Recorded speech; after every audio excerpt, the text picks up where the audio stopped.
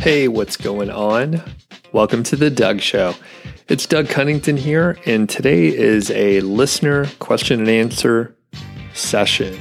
So I opened up the mailbag, voicemail bag, my email bag, and we're gonna go through a few questions today. So one of them is a voicemail, and it is around like hiring people and how much you should pay for content and hiring non-native English speakers, even though they may have like an English degree and so on. So I'll get my thoughts on that. A little bit about the Google Sandbox as well, backlinks and that sort of thing. We're also going to look at the like mix of content. So Denise sent in an email about like publishing informational posts, review articles, and that sort of thing. And then she also asks about putting ads or other sort of content or monetization on informational posts. You may hear Georgie ruffling her collar and jingling her tags there. So thanks, Georgie, for that. Making an appearance very earlier in the podcast here. And then the other question is around the Amazon Associate Disclosure Statement. And probably a lot of people have seen chatter on this already. By the time this episode goes live, I probably will have updated a few things on Niche Site Project around this. But Amazon, somewhere in the mid-October timeframe, sent out an email to ensure that the disclosure was very clearly stated, and they sort of emphasize a few FTC guidelines as Federal Trade Commission. Easy for me to say, the Federal Trade Commission and that sort of thing. So they just want to make sure, in essence, like you are disclosing things properly. So I'll talk about that a little bit too. Now, before we get into the Q&A, it's awesome to get the voicemails, but a little tip, and I talked about this a couple weeks ago, maybe very recently. Basically, if you leave the voicemail, it's fantastic. At this point, 100% of anyone who leaves a voicemail, you're making it on the show. So it's a pretty cool way to sort of hack the system and get me to listen to you. Now, quick tip, we need them to be about 90 seconds long or less. 1 minute is kind of the sweet spot. 90 seconds is pretty good too. The voicemail service that I'm using is Google Voice, pretty straightforward. So Google Voice is cool, but they have a 3-minute time limit for the voicemails. Also, you should be able to ask your question in 3 minutes. So if there are other pieces of information that you think maybe are very important to set the context so that I can answer it in an effective way, you can send an email, a couple bullet points, let me know what's going on. But you should be able to make your statement, ask the question, and then hop off. The other part is I can appreciate the folks that are listening to this. I expect you want to hear me talk, but you maybe don't need to go off on too many side tangents. So I respect that, and I'm trying to keep it tight. I'm learning as I go. I know there are other ways to get voicemails or get interaction with the audience, and I'm testing things. I'm a big believer of testing and being frankly a little sloppy and just sort it out later. So usually I'm like executing, and then I'm like, oh, that was a little bit of a mistake there. I should have done that differently. The whole point here is write out what you're going to say. And but by the way, this is good advice. Like, for example, if you're doing a job interview, I used to be really terrible at job interviews. I think I'm better now, but it was a matter of like going through like possible questions and making sure I could answer in a concise way. I mean, think about a job interview. If someone asks you a fairly straightforward question, like you need to have an answer that you can give in like 45 seconds or a minute or so. Yes, there are questions where they're asking you to talk for a much longer time, maybe describing an old project that you worked on that was fairly complex. It may take longer, but you need to be able to tell a story in like short bursts.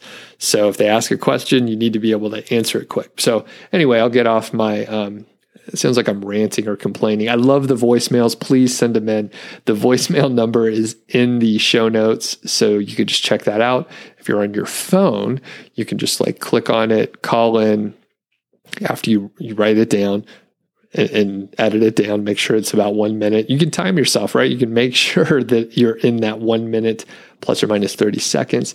So let's hear the voicemail now. And I did actually exchange some emails with this person as well. And, they're out of Pakistan. They were like, hey, it's really cool that you're able to like impact my life. Even though we're across the world, we speak different languages and all that stuff. So really, really appreciate that. Let's hear this voicemail now. Hi, this is Avais Shah from Pakistan. I use your techniques, different techniques, and it really works. I have been building sites in other niches, but this is my first Amazon affiliate site. Like I built this about 9 months ago, and it is making about $100 a month. Not much, but I am putting a lot of work and effort to make it work. It is about 106 articles, and I built about 25 guest post links.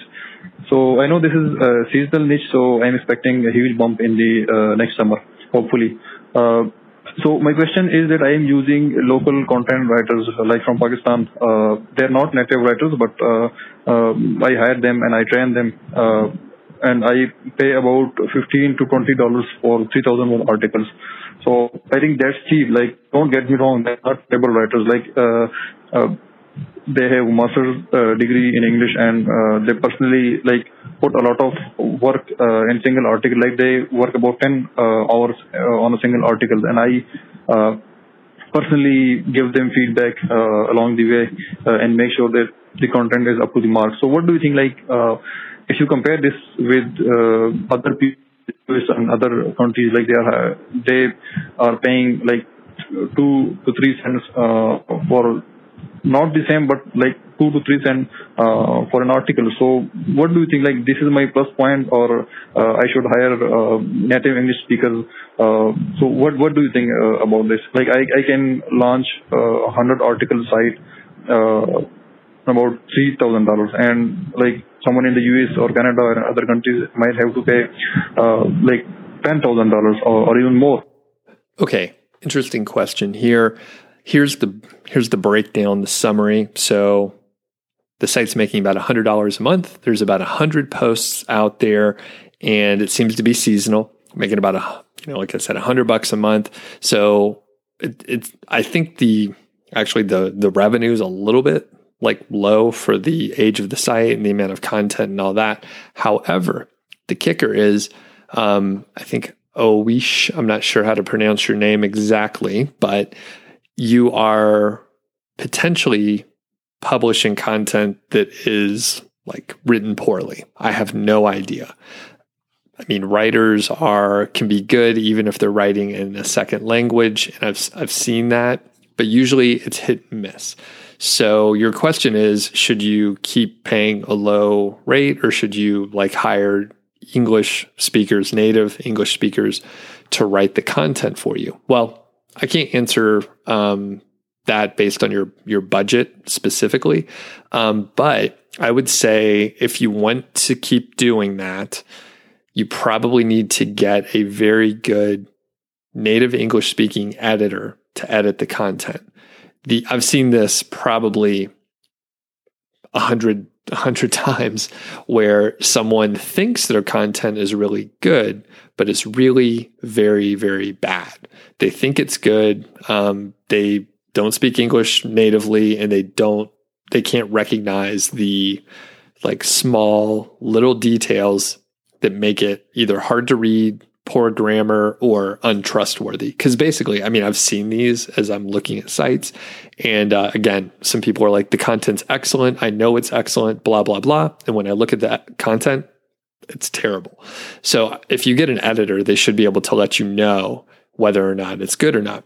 And I would suggest that you pay a decent rate. So you're saying you're paying like I can't even remember. You're paying like $10 for 3,000 words, or maybe something even less than that. That is a very low wage for for usually what I'm working with, but you're, dealing with things in a different way. So if the math works out, if you're happy with the results that you're getting, keep doing that. But I think you're paying too low of a price for the content. And I think you're probably doing not as good. I don't know, because I'm not looking at the site or anything. I don't know the site, but basically if you're paying that cheap and like you think the content's really good, but maybe it's not, you should probably have an expert, a native English speaker, check it out. It's probably not as good as you think based on the, 100 examples that I've seen in the past. So that is number one. The secondary question, which I'm just going to summarize here again, we ended up with a very long voicemail, and it's kind of an interesting thought experiment, although potentially not a very valuable question or answer, at least in my opinion. But I'm just one person here. But you asked me, and so you want to know my opinion.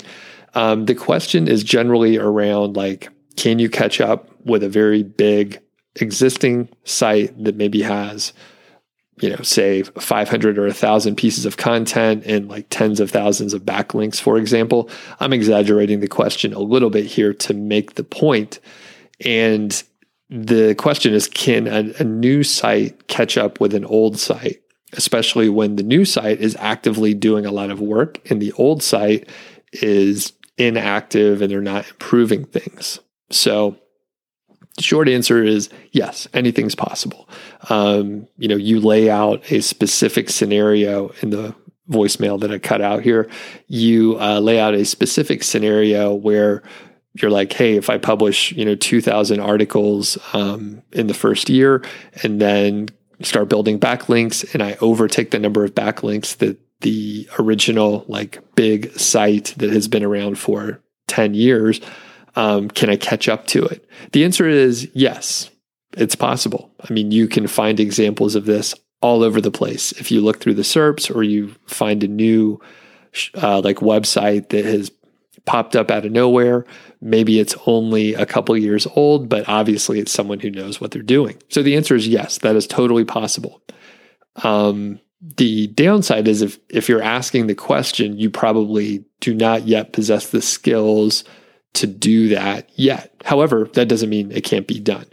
And it will take a lot of money. You probably got to hire some badass writers, no bullshit as far as hiring cheap writers like you have been doing. That's not going to work. Guarantee it. You can't do that. It's not going to work.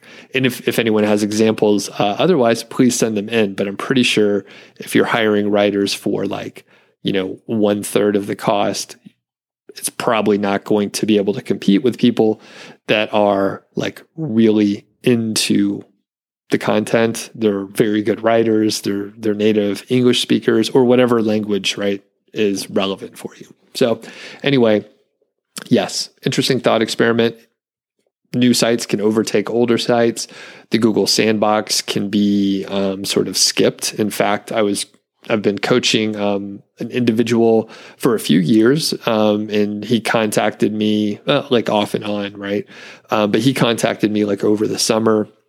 We're sort of catching up, and thank goodness, right?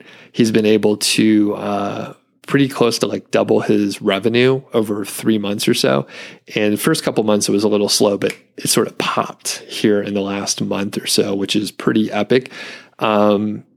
Obviously makes me feel good that he's going out, number one, executing, and then he's getting results pretty clearly.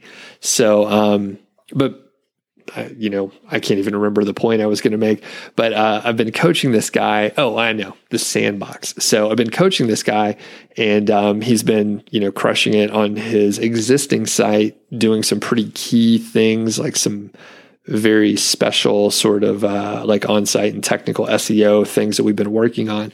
But the cool thing, like most of us, he's like, oh, I found this pretty cool niche. I'm a little interested. He's published something like 80 KGR type articles out there. And I'm pretty sure he skipped the Sandbox. The site is only a few months old. It is less than 6 months old. He's now getting 1,000 unique visitors a day. So pretty epic. And it's you can start a new site and get traffic if you're doing the right things. It's not this guy's first rodeo. He's done, probably a dozen other sites, and he's making essentially a full-time living. Although he still has his day job, but he's making a full-time living from his niche site, thanks to, the extra coaching from me and all his hard work. I mean, this dude has done a ton of work, and he digs into the details, and we go really deep in our coaching sessions. So by the way, I hardly ever plug my coaching stuff that I do. I don't work with a ton of people because it takes a lot of time. But if you are interested in like one-on-one coaching with me, it is, I would say, extremely valuable. And judging from, the people that I have worked with, it's pretty epic. In fact, I haven't, one of the questions was sent in by someone I've coached. So I will go over that as well. But if you go to nichesiteproject.com/hire-me, then you can get some of the information there. But the cool part, because I'm fairly available on YouTube live streams. You can send in a voicemail like we've talked about, and you can kind of get my opinion, my high level opinion on certain things. But what you can't get is me to audit your site in a public forum, right? That it just doesn't work out. I can't go in depth. It's not very safe for you to just expose your site as far as avoiding copycats or negative SEO or that sort of thing. So anyway, if you want some one-on-one coaching, if you want to ask me questions, I also do a little bit of work as far as like auditing or reviewing sites that people may want to purchase, right? So if you are looking at a site and you need some due diligence done, there are services that do a very stringent look. And actually, I don't know the names of them, but you can find them out there if you want me to look at it too, right? If you're buying something that's like $50,000 or $250,000 or $500,000, you may want to have a couple sets of eyes look at it to make sure you're not missing anything. It's kind of like when you're buying a house, you have like a title lawyer look at things, and they go and make sure there's no liens on the house. They analyze things to make sure there's not going to be like future issues. It's like that. So anyway, check out the Hire Me page over at Niche Site Project, and you can get a little more info on that. So thanks again for sending in that voicemail. And let's move on to the next question. So Denise asked this. I enjoy the podcast. Thank you. I got valuable, actionable items to improve my site and hopefully my income. I hope so too. And the question is this. What about maintaining a 50-50 mix between informational posts and review affiliate product type posts? If I write an info post and there's a group of connected articles, I'm going to have a lot more review posts if I keep doing that. So basically, I do recommend you keep at least that 50-50 blend of informational to review and product post.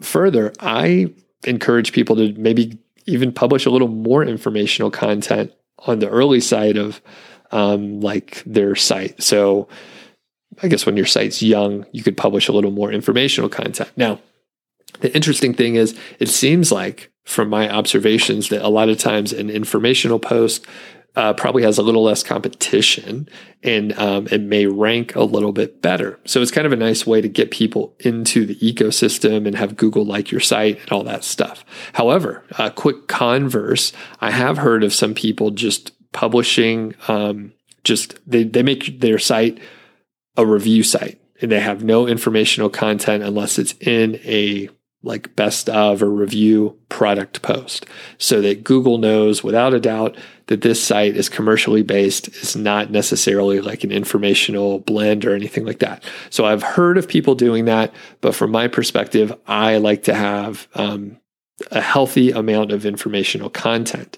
And then the secondary question is about including Amazon links or display ads on informational posts.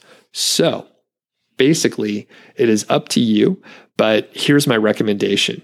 A lot of times I ask people to default back to what the visitor would want, what can help the visitor the most. And basically, when you think about it that way, you quickly realize that you can put ads, you can put product reviews in informational posts. So let me lay out the scenario. basically, if someone has a problem, they're Googling some phrase, right? They have a problem and they want to solve it. So if you can help them solve that problem faster or cheaper or easier by recommending a product, you should do it.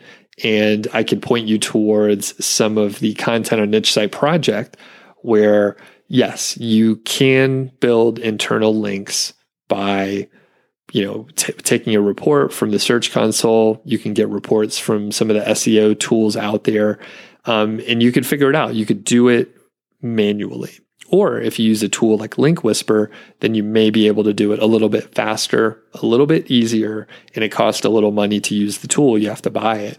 But that is a valuable recommendation. In the post, in the content where I cover internal linking and Link Whisper, I show you how to do it the manual way. And it's pretty, it's clear how to do it. However, it's also extremely clear that it takes more work. There's more moving pieces involved. So if the whole point is, if you can make it easier, cheaper, or faster for the visitor to solve their problem, it's your duty, right? It's your duty to make that recommendation and let them know. So that is my opinion on that matter. So next, this one is from, actually, I'll leave the name anonymous. I'll just call this person Adam. All right. So here is the email. So, hi, Doug. As discussed on Skype over 2 months ago, I'm going to give you an update on my niche site. At the time we talked, I was hardly getting any organic traffic. Now it seems the long and annoying sandbox period is over and I started to see some results.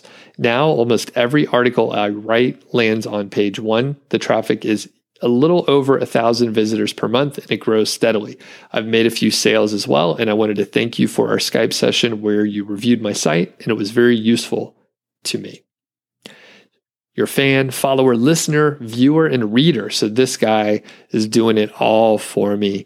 Much appreciated. I'm glad you got some good results. Honestly, I'll be honest with you, Adam. Like when I do the coaching sessions, I'm always thinking, is this really going to help the person out, or is this something that they already know? And apparently I'm smarter than I think. There's a lot of details and just random shit that I've internalized. And when I look at someone's site, most of the time, not always, but most of the time I can make, usually it's like 1 to 3 or 4 recommendations that are game changers. And I've seen this even with like experienced SEOs who have like a certain skill set that is not directly transferable, or they have a certain skill set, but they are missing maybe some of the affiliate marketing aspects and some of the conversion rate ideas that I have.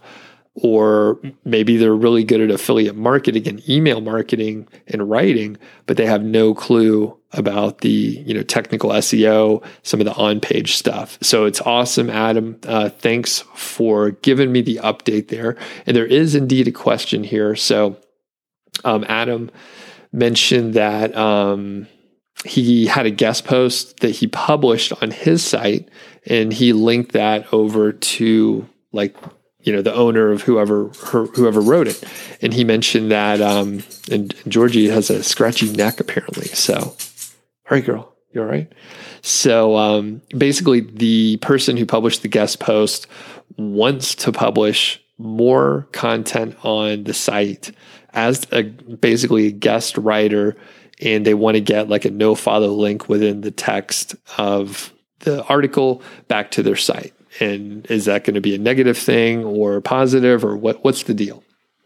So for me, I'm not 100% sure,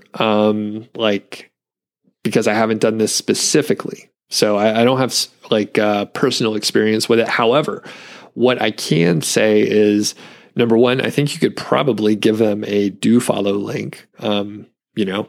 If you look at some bigger sites that maybe have a few writers as contributors, they often will have like a bio box. They have a link going back to their site because they're a writer. They write in multiple places, and that is kind of a normal thing.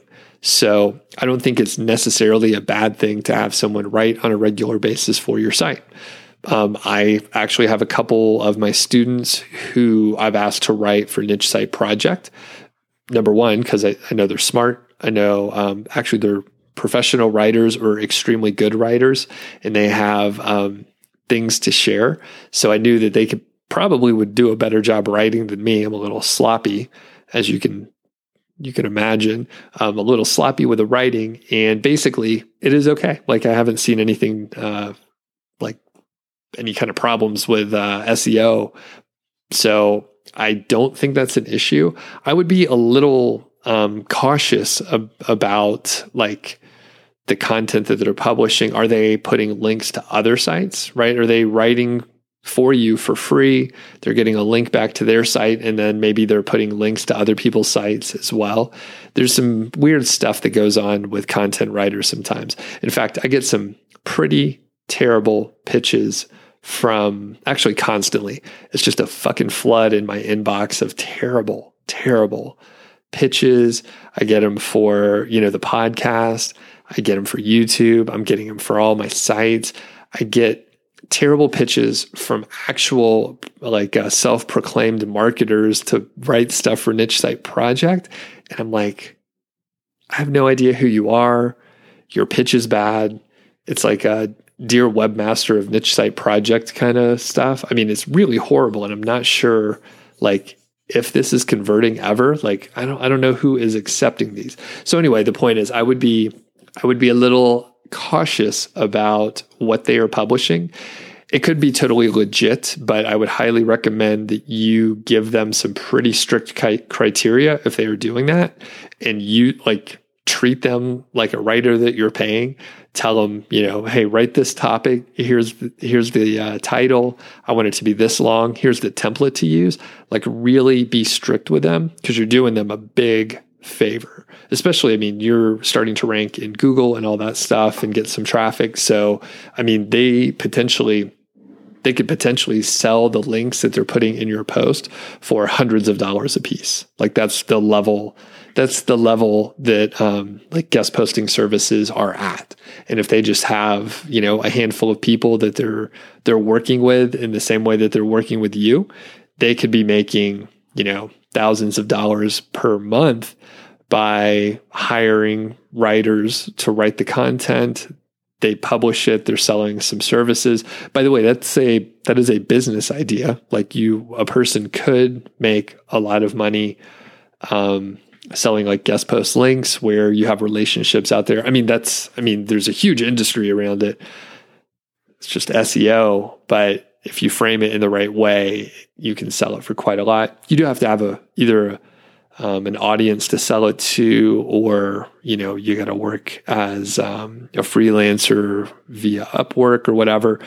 It's not fun work. I've tried this before. I tried it back when I got laid off in 2015, and working with clients can be a little not fun. I'll say not fun, but certain people have the personality to do it. I do not. I don't have that personality. And working in a consulting capacity, coaching or whatever, that's much better. I'm sharing my expertise and my knowledge, and but working with a client, they're just going to treat you like a commodity. So it's a double-edged sword there. All right, last question here. So this is from Will. Will says, "Hey, I got this email from Amazon about the associate program disclosure statement, and people can probably Google this and find it out there. But essentially, Amazon is providing a little bit more specificity for the operating agreement and disclosing your relationship as an affiliate. So I believe I'm not going to read the whole thing out here, but they do give you a little bit of more of a guide. So one thing that you should say is, as an Amazon associate, I earn from qualifying purchases. Now, the big issue is you need to be putting your disclaimer where the visitors will definitely see it. So that means if you put it in the sidebar, that's not good enough. If you put it in the footer, that is also not good enough. Now, when I got started, it was basically good enough if you had a page on your site that had the disclaimer on there, and if it had a link to it in the footer or somewhere on the site, we called it good enough. Like, as long as you had a little bit of a disclosure on there, you were okay. And I'm pretty sure I probably had some of my first sites, I didn't even have the proper disclosure. To be honest with you, I don't remember. Those sites are gone at this point, but I'm pretty sure I didn't do it quite right. But things were, sort of fast and loose back in the day. They've been tightening up recently. And I know there's probably people out there thinking, Doug, what do you mean it's not good enough if it's in the footer? It's on every page. If it's on the sidebar, they're going to see it, right? Like, it's on every page. That should work, right? The answer is no. Here's why. You need to have the disclaimer before you get to the affiliate link. The problem with the sidebar is on a mobile device, the sidebar is often pushed down to the very bottom of the page. So with that said, you have your disclaimer in the very bottom. Footer's the same issue. So you can go through all the content. The visitor would go through all the content. They'd see multiple affiliate links in which you have no mention of any sort of association or affiliation with Amazon or any other affiliate program, right? So this would generally apply. I mean, from an FTC perspective, you should have your disclaimer before they get to any links. And the FTC is pretty clear. There's actually a link in the email that you can go read, like the FTC guidelines and stuff. But generally, these disclaimers and disclosures should be in like plain English. So if someone doesn't know what an affiliate relationship is, you're spelling it out very clearly. You will earn if you make a qualifying purchase. So Amazon gives us that little bit of text. And I think probably if you have that, I'm not a lawyer, consult your own lawyer, but if you have the text, like as an Amazon associate, I earn from qualifying purchases at the top of every post before you get to any affiliate links, you're probably, giving the right disclosure. If you're doing any sort of social media stuff, I can't speak directly to that, but generally, if you do like a hashtag ad or hashtag commission earned, those are the examples that are in the email. But it just needs to be clear and concise and conspicuous, right? They mentioned it needs to be around the affiliate link. And again, in a lot of ways, the operating agreement is kind of vague. Like, we kind of get the spirit of what needs to be done, which is make sure people know that there's an affiliate relationship here.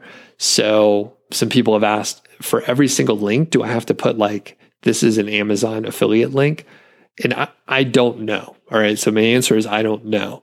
I think, again, I'm not a lawyer, consult your own.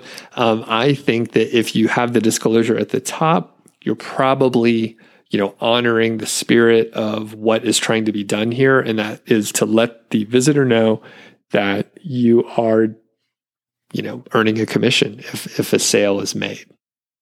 Now I'm going to read a couple of the iTunes reviews that are out there. So a few people have left reviews, which I really appreciate. And by the way, I'm going to start reading out one or two every now and then. So please leave a review over on Apple iTunes or Apple Podcast or whatever it is now. They've changed it again.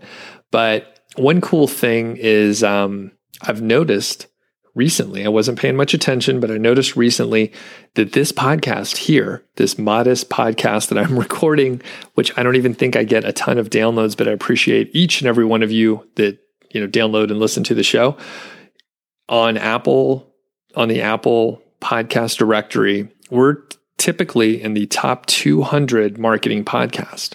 Now, in the top 200, I mean, that doesn't sound like very impressive. However, when you realize how many podcasts there are in the world and how many marketing podcasts there are, the fact that we are showing up in the list is absolutely mind-blowing. So I started to, like any person that's probably listening to this, I started looking at the analytics a little too much, but it's pretty cool. And I have a feeling that leaving reviews and just downloading the shows is helpful.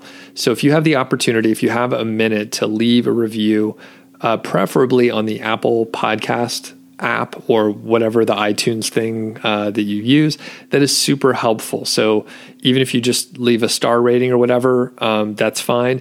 If you can write a little review, you could get featured on a show. So I'm going to start going through some of them now, and much appreciated. Again, thanks for the support. Just showing up on like the top 200 list. Pretty epic for me since I was just doing this for a little bit of fun. All right. So first one here is from friend of the show and my actual personal friend, Ron Stefanski. Easy listening, lots to learn. Doug is great at what he does, and these interviews are both entertaining and informative. I'm no novice, but I love learning new things, and I always get something new out of every episode. That's cool, Ron, because I know some of the episodes are a little scattered, but I do often either try to have a point to what I'm saying or at least be moderately entertaining. Maybe not hugely entertaining, but moderate.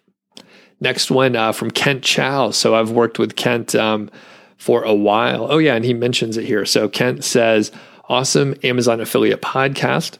I've been Doug's follower since 2014. I picked up many great tips like project management, keyword golden ratio, research, content creation, and guest post outreach. This podcast is a plus to consume. This podcast is a plus to consume his content on the go. All right, content on the go.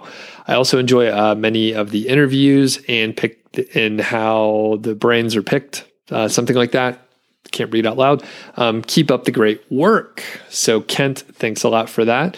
And one of the more recent ones is from Reader Enterprises or Reader Prizes back in July. And it says, very good podcast. And they have an eggplant emoji. So that's pretty cool. So even the short ones get read. So do leave a review out there. Much appreciated. I'm going to cut it a little bit short for the episode today, but don't forget you can be featured as well. You can leave me a voicemail. Remember, write it down and then read it out. Make sure it's an appropriate length. You don't want to hit the 3-minute mark and then realize that you went on too long. Number 2, you could shoot me an email. Old school email, feedback@doug.show. And finally, maybe the premium way, is to leave me a review on Apple iTunes. If you tell me that and then ask a question via email or something, I mean, that's a home run right there. I'll probably send you a few emails and stuff like that. So pretty cool to get the nod as far as the Apple rankings and stuff like that. Just amazing. So thanks everyone for the support. And we're actually closing in on 100 episodes coming up pretty soon. So everyone out there, have a great day, and I will catch you on the next one.